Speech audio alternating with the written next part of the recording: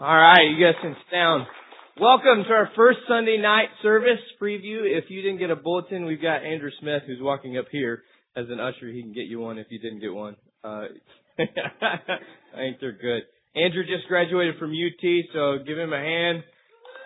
Unless you're not a UT fan, and then don't give him a hand. So thanks for being here, bud.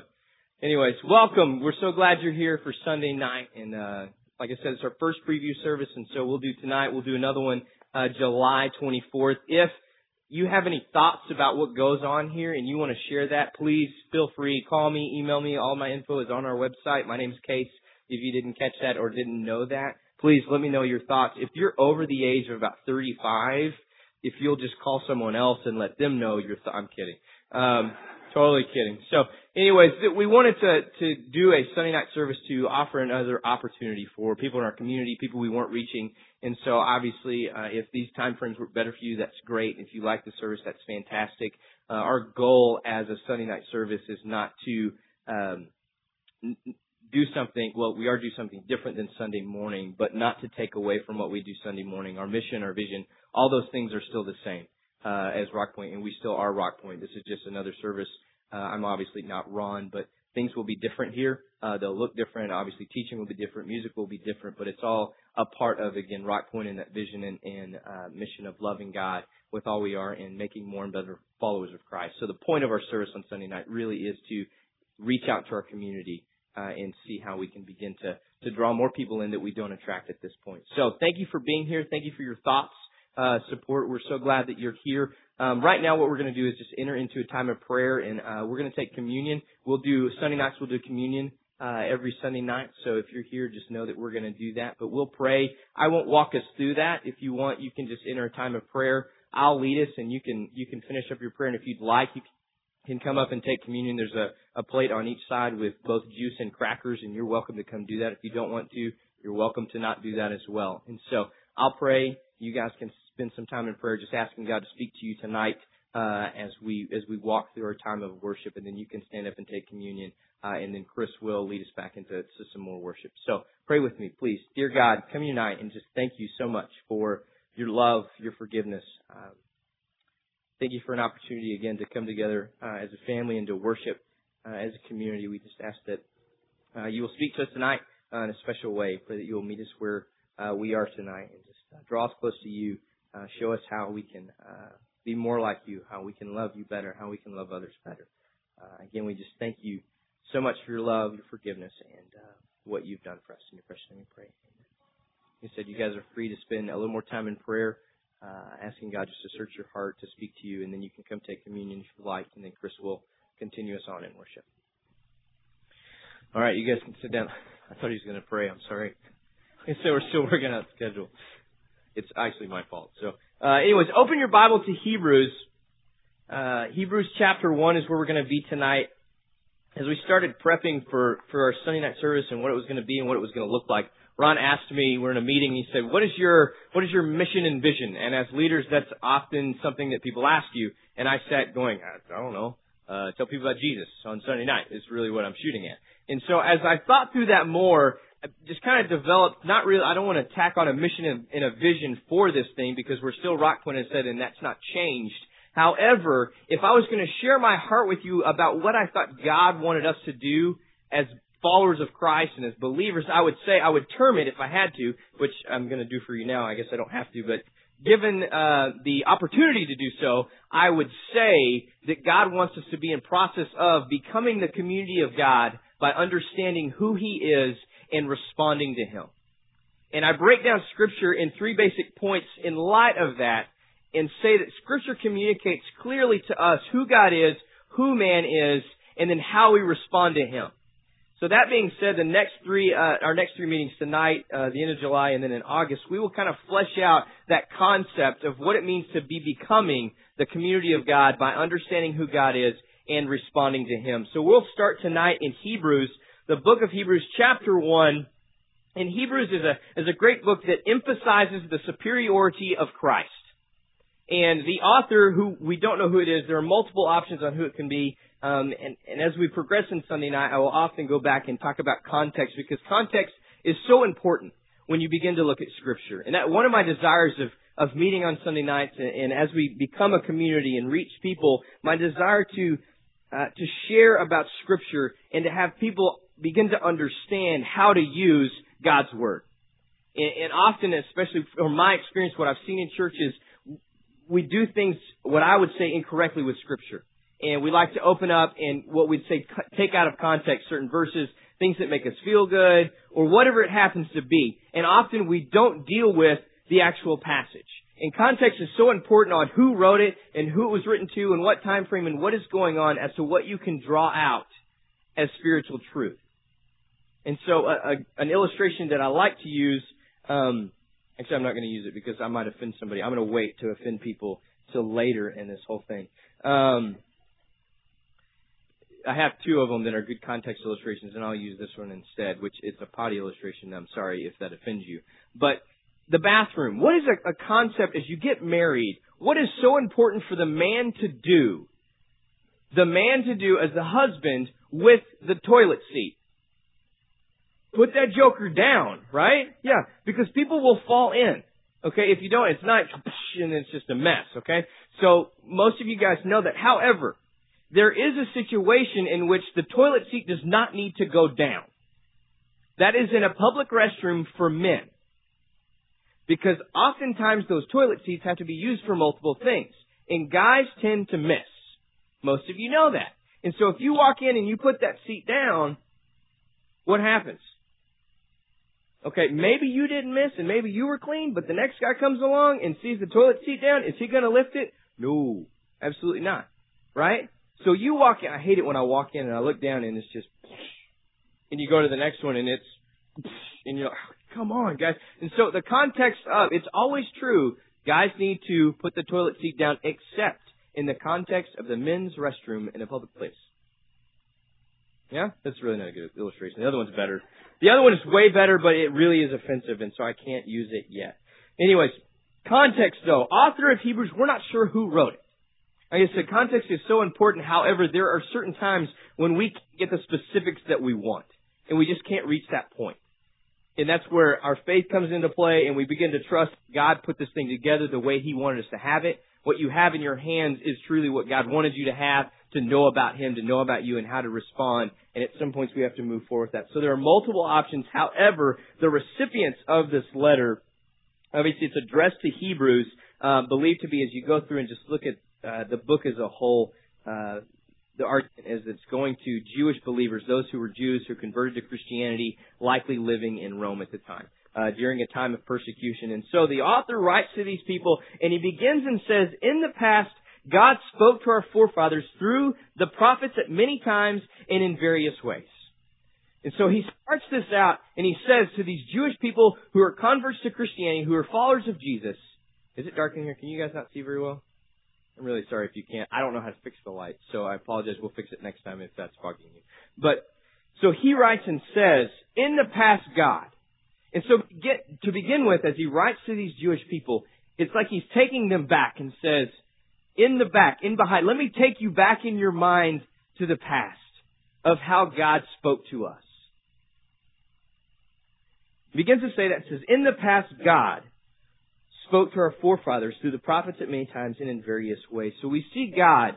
Today we're going to look at, through the passage of Hebrews, understanding God. We're going to try to get a fuller understanding, a bigger picture of who God is from this passage. And he begins out and says, in the past God spoke to our fathers through the prophets and many times and in various ways. The first thing I really want to soak in is that God is a communicator to man. Not only that, but God is a clear communicator to man. If we go back and look, as he says in the past, God, let me take you back.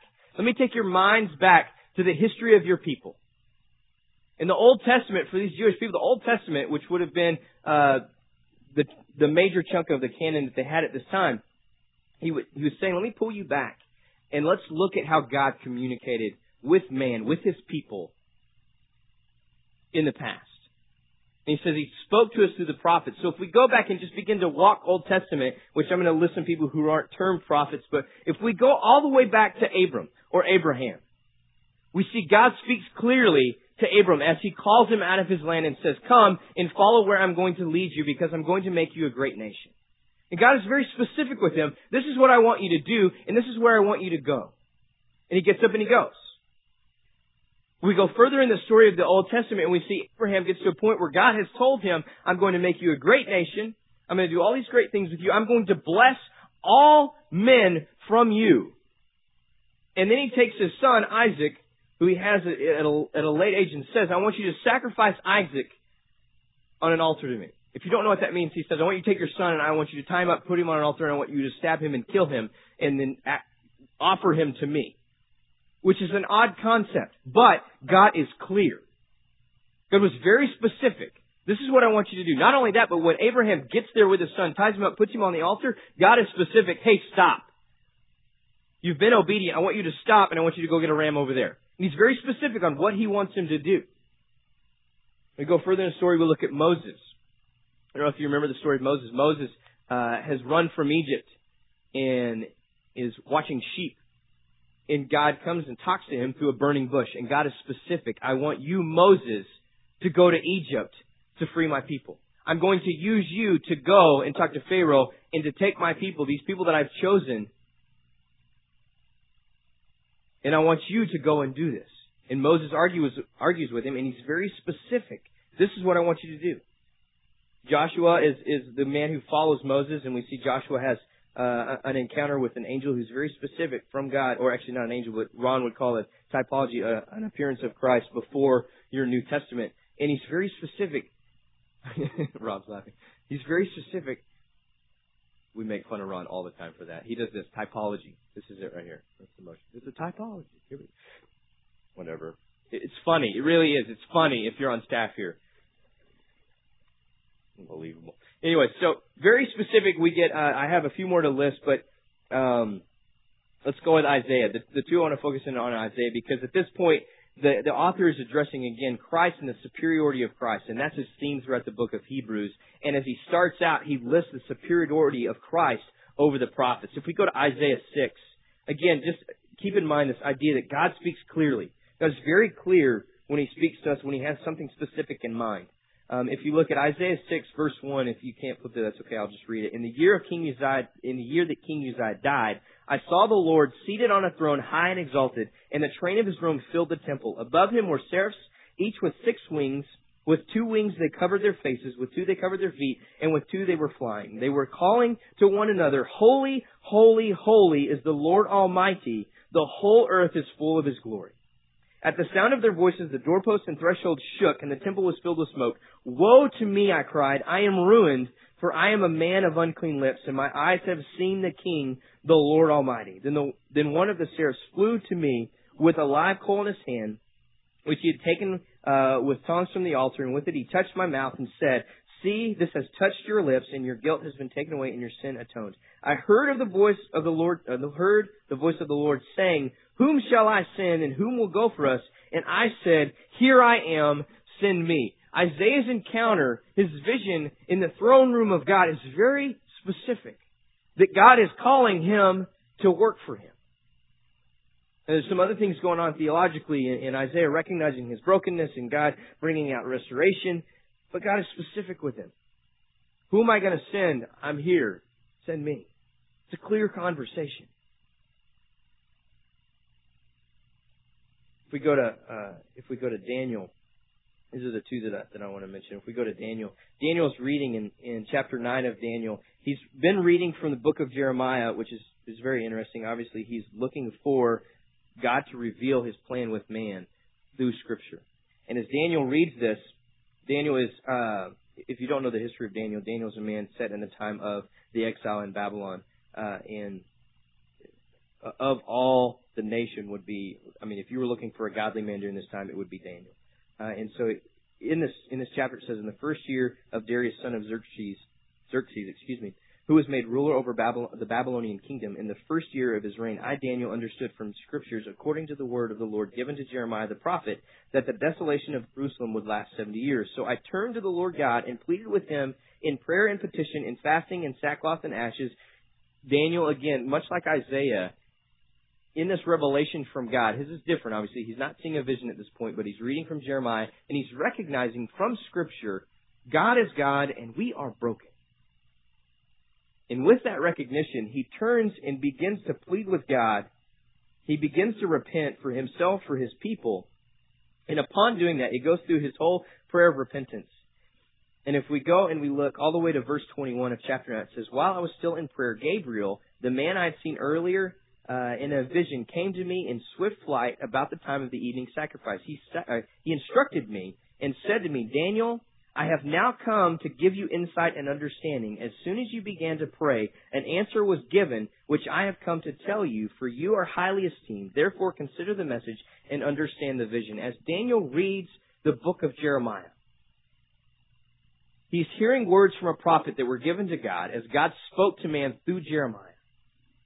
And later on, as Daniel is living out what God had said through Jeremiah, this is what's going to happen with your nation. As Daniel is living this out, he begins to repent of his brokenness.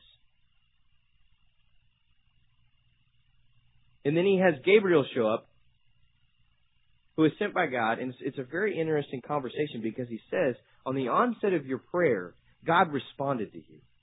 And God is clear with Daniel. It's not clear for us. And Daniel is very confusing. And this is in the apocalyptic part. It's highly symbolic and hard to understand. However, what's very interesting is Daniel responds to God. And Gabriel says, merely because you began to speak, it's not the words you spoke, it's not what you thought, it's not that you had everything right, but the mere fact that you began to speak to God about it merited a response. And God responded clearly with Daniel. The whole point is that God clearly communicates with us. If God wants you to know something, if God wants you to do something, God is going to let you know about it. We can rest assured in understanding who God is. We don't have to be scared, nervous. Am I going to miss the boat? Am I not doing what God wants me to do? If you're not doing what God wants you to do, you'll clearly know that you're not doing it. Because God will be specific in His calling. And so as we begin to understand more of God, one piece of that today is understanding that God is a clear communicator with man. So it says that He spoke through the prophets at many times and in various ways, but in these last days, He spoke to us by His Son, whom He appointed heir of all things, and through whom He made the universe, or the eternities, or the age. And so as we begin to look further into who God is, the author says God spoke to the prophets, but now, in these last days, God has spoken to us not through the prophets, but through Christ. And so we see this idea of the superiority of Christ over the prophets. Not that He's taking away from their message or diluting or making it invalid, but rather Christ is bringing a fuller concept of what God is doing with man as we kind of shift from Old Testament into New Testament into New Testament church. So he says, the last days, God spoke to us by His Son, whom He appointed heir of all things, and through whom He made the universe. And so, yes, God is still clearly speaking at this point. He's saying God spoke to us through Christ. And we'll discuss more of that message in a second. But He also begins to flesh out who Christ is. Not only does Jesus just show up and live roughly 30 plus years and then die on a cross, but the author of Hebrews begins to unfold a little more and peel more layers back and say, He's spoken through His Son, who He appointed heir of all things. Not only that, not only has He been appointed heir of all things, but through whom He made all things. Through whom God made existence was Christ. Again, we're elevating the superiority of Christ. It's not just a man that showed up. Jesus isn't just a guy that showed up that taught some cool things and was a nice dude and walked around with some sandals and could have been a good surfer had He lived in California rather than where He was from. That was funny, wasn't it? Thanks, Steve. I appreciate you, bud. But it says, appointed heir of all things, and God made existence through Him. And so as we begin to understand more of who God is, we're understanding that Jesus is a part of, intimately connected with God's existence from the beginning. As we continue on in verse 3, it says, the Son is the radiance of God's glory and the exact representation of His being. I really like this passage because we'll go through and study what are the attributes of God or the characteristics of God. If we look at Hebrews 1, the author says, if you want to know what God looks like, what God thinks, look at Jesus. Jesus is very basic. Jesus was very basic in the things He wanted to communicate. Bottom line was, love God and love people. It's very simple.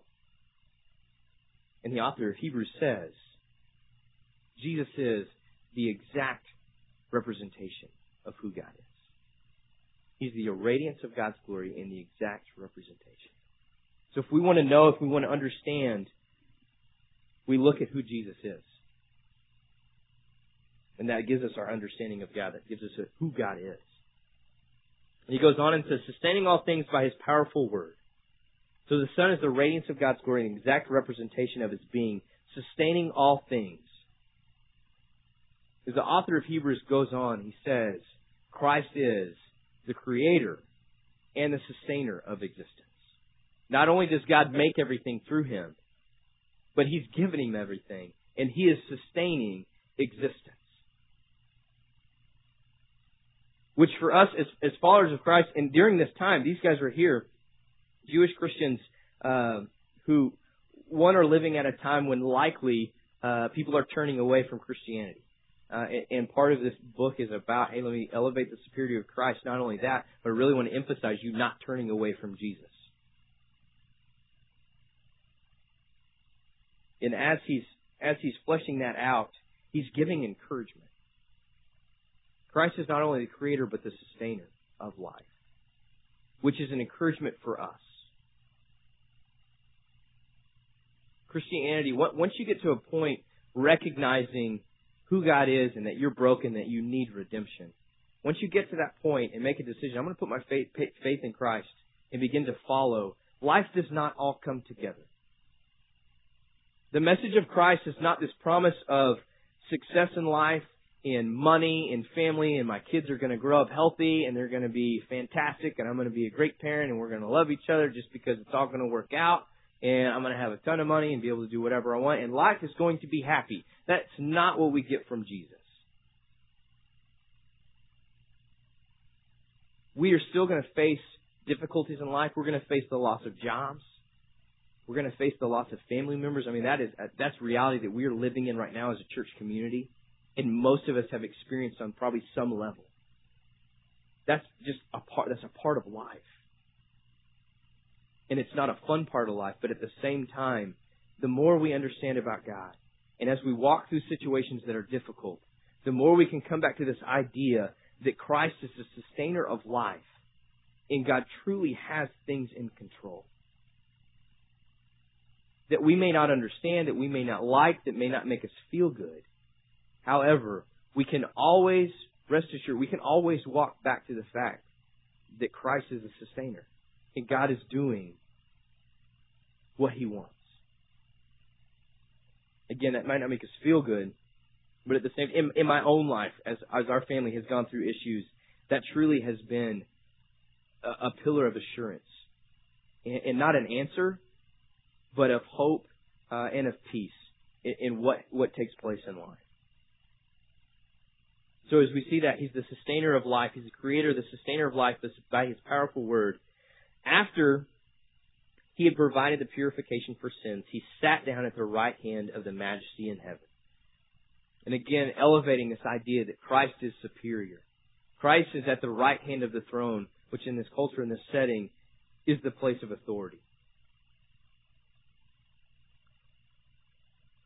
Not only is God a clear communicator, not only is God creator and sustainer, but He says God is the restorer of man. In the whole book, the entire Bible teaches us those three basic concepts. And the second concept of who is man is a clear communication that we are broke. Regardless of what our culture says, in Oprah's hey, we're all good and it's all going to work out. You just need to love each other. Let's go. It's great. Let's all hug, cry, love. Well, yeah. I'm an Oprah fan. Huge. Watch her every film. I'm not. Boo. Sorry, I shouldn't have said that.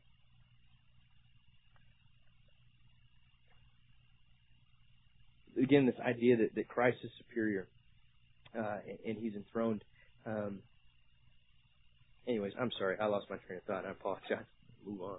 So, not only is He creator, sustainer, not only is He clear communicator, but He also is the restorer of man. Like I said, we're broken. Regardless of what people around us say, regardless of how we feel about things, Ryan and I watched the Pat Tillman story a couple months ago, maybe 6 weeks ago. And as I was watching the story, if you don't know who Pat Tillman is, he was a soldier in the Army, and this isn't a sports reference. He was a football player that left football and he went and served his country as an Army guy and went to the war in Afghanistan.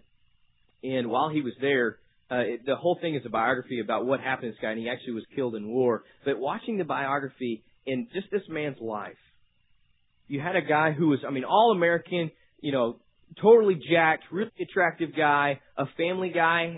The woman he married was a girl he dated through high school, and then in college they went their separate ways. They still dated, but they were in two opposite ends. And he was playing football in Arizona, and top athlete, was drafted and went and played for the Cardinals. But this guy makes it dating the same girl all through high school, all through college, and then marries this girl. And not only that, but in the interviews and conversations, you can tell that the relationship that he had with this woman, not only with the woman, but with his brothers and with his mom and dad, was amazing. This guy was a family man. He was a countryman. Like I said, he was very healthy, very in shape, very successful. The epitome of the all-American guy, you could put this guy there. Not only that, but he takes all success and he tosses it and says, yeah, I'll go fight for my country. I'm all over that. Honor, the whole deal. This guy is the full package of what we would say. If I were to take a picture and go, this is what I want my son to look like, here we go. Partially because I like football, but just because of what the characteristics of this man displayed. And they showed a clip from his funeral, and as they were getting up and sharing, his brother got up, and someone had just gotten off the stage and said, Pat's in a better place, and, done kind of the basic funeral spiel. And his brother gets up and he says, man, I appreciate you sharing your words. Pat's not in a better place. Pat's dead. And he shares that Pat didn't believe in God and was an atheist. However, they also shared about Pat's compassion for other people and his acceptance of other people. It was just very interesting. But as I watched this story, I struggled and began to really wrestle with this idea of here I'm looking at a picture, I'm watching a movie of a man, watching a biography of someone that I would say, I would want my son to be like this guy. And at the same time, knowing theologically what God's Word says is that Pat wasn't a good guy. Pat was just like us, and Pat was broken.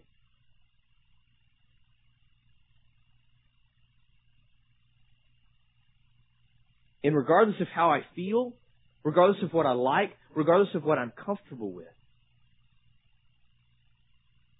I have to come back to Scripture to find truth about God and about me, that I'm not good, that I need restoration. And God's Word says that comes through Christ, through no one else but through Christ. Not only that, as we just look at this passage and walk through, it's very interesting as I studied and just looked at different forms of words and how things were written. And what you would expect in a passage like this as you walk through is a verb form, especially in dealing with, what are the words? Providing, and I think made maybe were the ones that I was looking at. There are a couple words in there that I anticipated being a verb form that communicates an idea of a past action that has present implication. Basically, it's kind of a full, here, let me dump it on you. Because this happened, but yet it's going to go on forever, the implication of this event. Which was something that I really anticipated as I read this. However, throughout this beginning of this passage, all these verb forms are very basic. And they're basic snapshots of here's a past action, here's a past action, dealing with a major theological concept. The writer of Hebrews is writing it in building a case and arguing for and trying to support this people group, giving them a strong doctrinal theological position not to revert back to Judaism, but to continue to press on in following Christ and the way they're worshiping and aligning themselves with Jesus. I mean, he's building a deep theological message. However, he's using basic snapshot verb forms.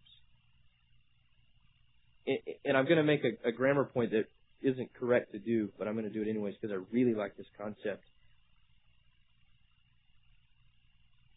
The simplicity of the gospel is pulled out when that happens. As I read through and saw that, the simplicity of the message of Christ for man is in the midst of the complexity of Scripture of what this author is doing. The Scriptures are very complex.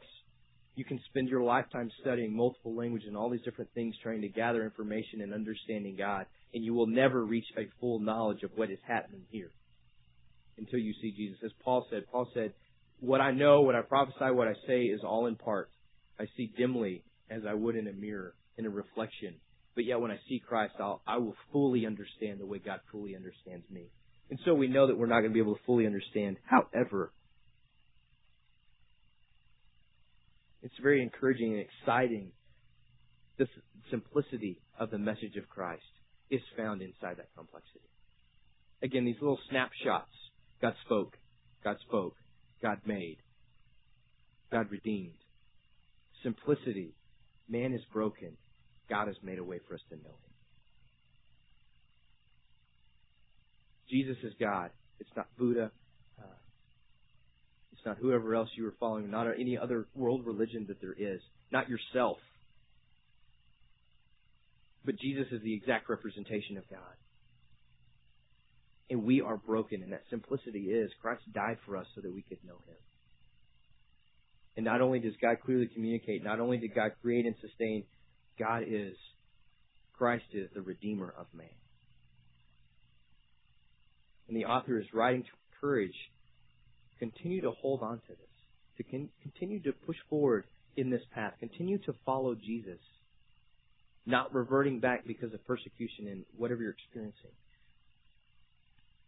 He goes on and discusses the superiority of Christ in verse 4. He says, so He became as much superior to the angels as the name He has inherited is superior to theirs. And then he will go through for the next 9 verses and reference Old Testament references as he begins to, not only did he reference and explain and discuss the superiority over the prophets, he then goes into the superiority over the angels. And then he gets into chapter 2, and in verse 1 he says, and we will wrap up, he says, we must pay more careful attention, therefore, to what we have heard, so that we do not drift away. Again, he's writing to pull them back and to keep them from apostasy and to encourage them, continue to follow Christ because of His superiority. Because this is how God is now dealing with man.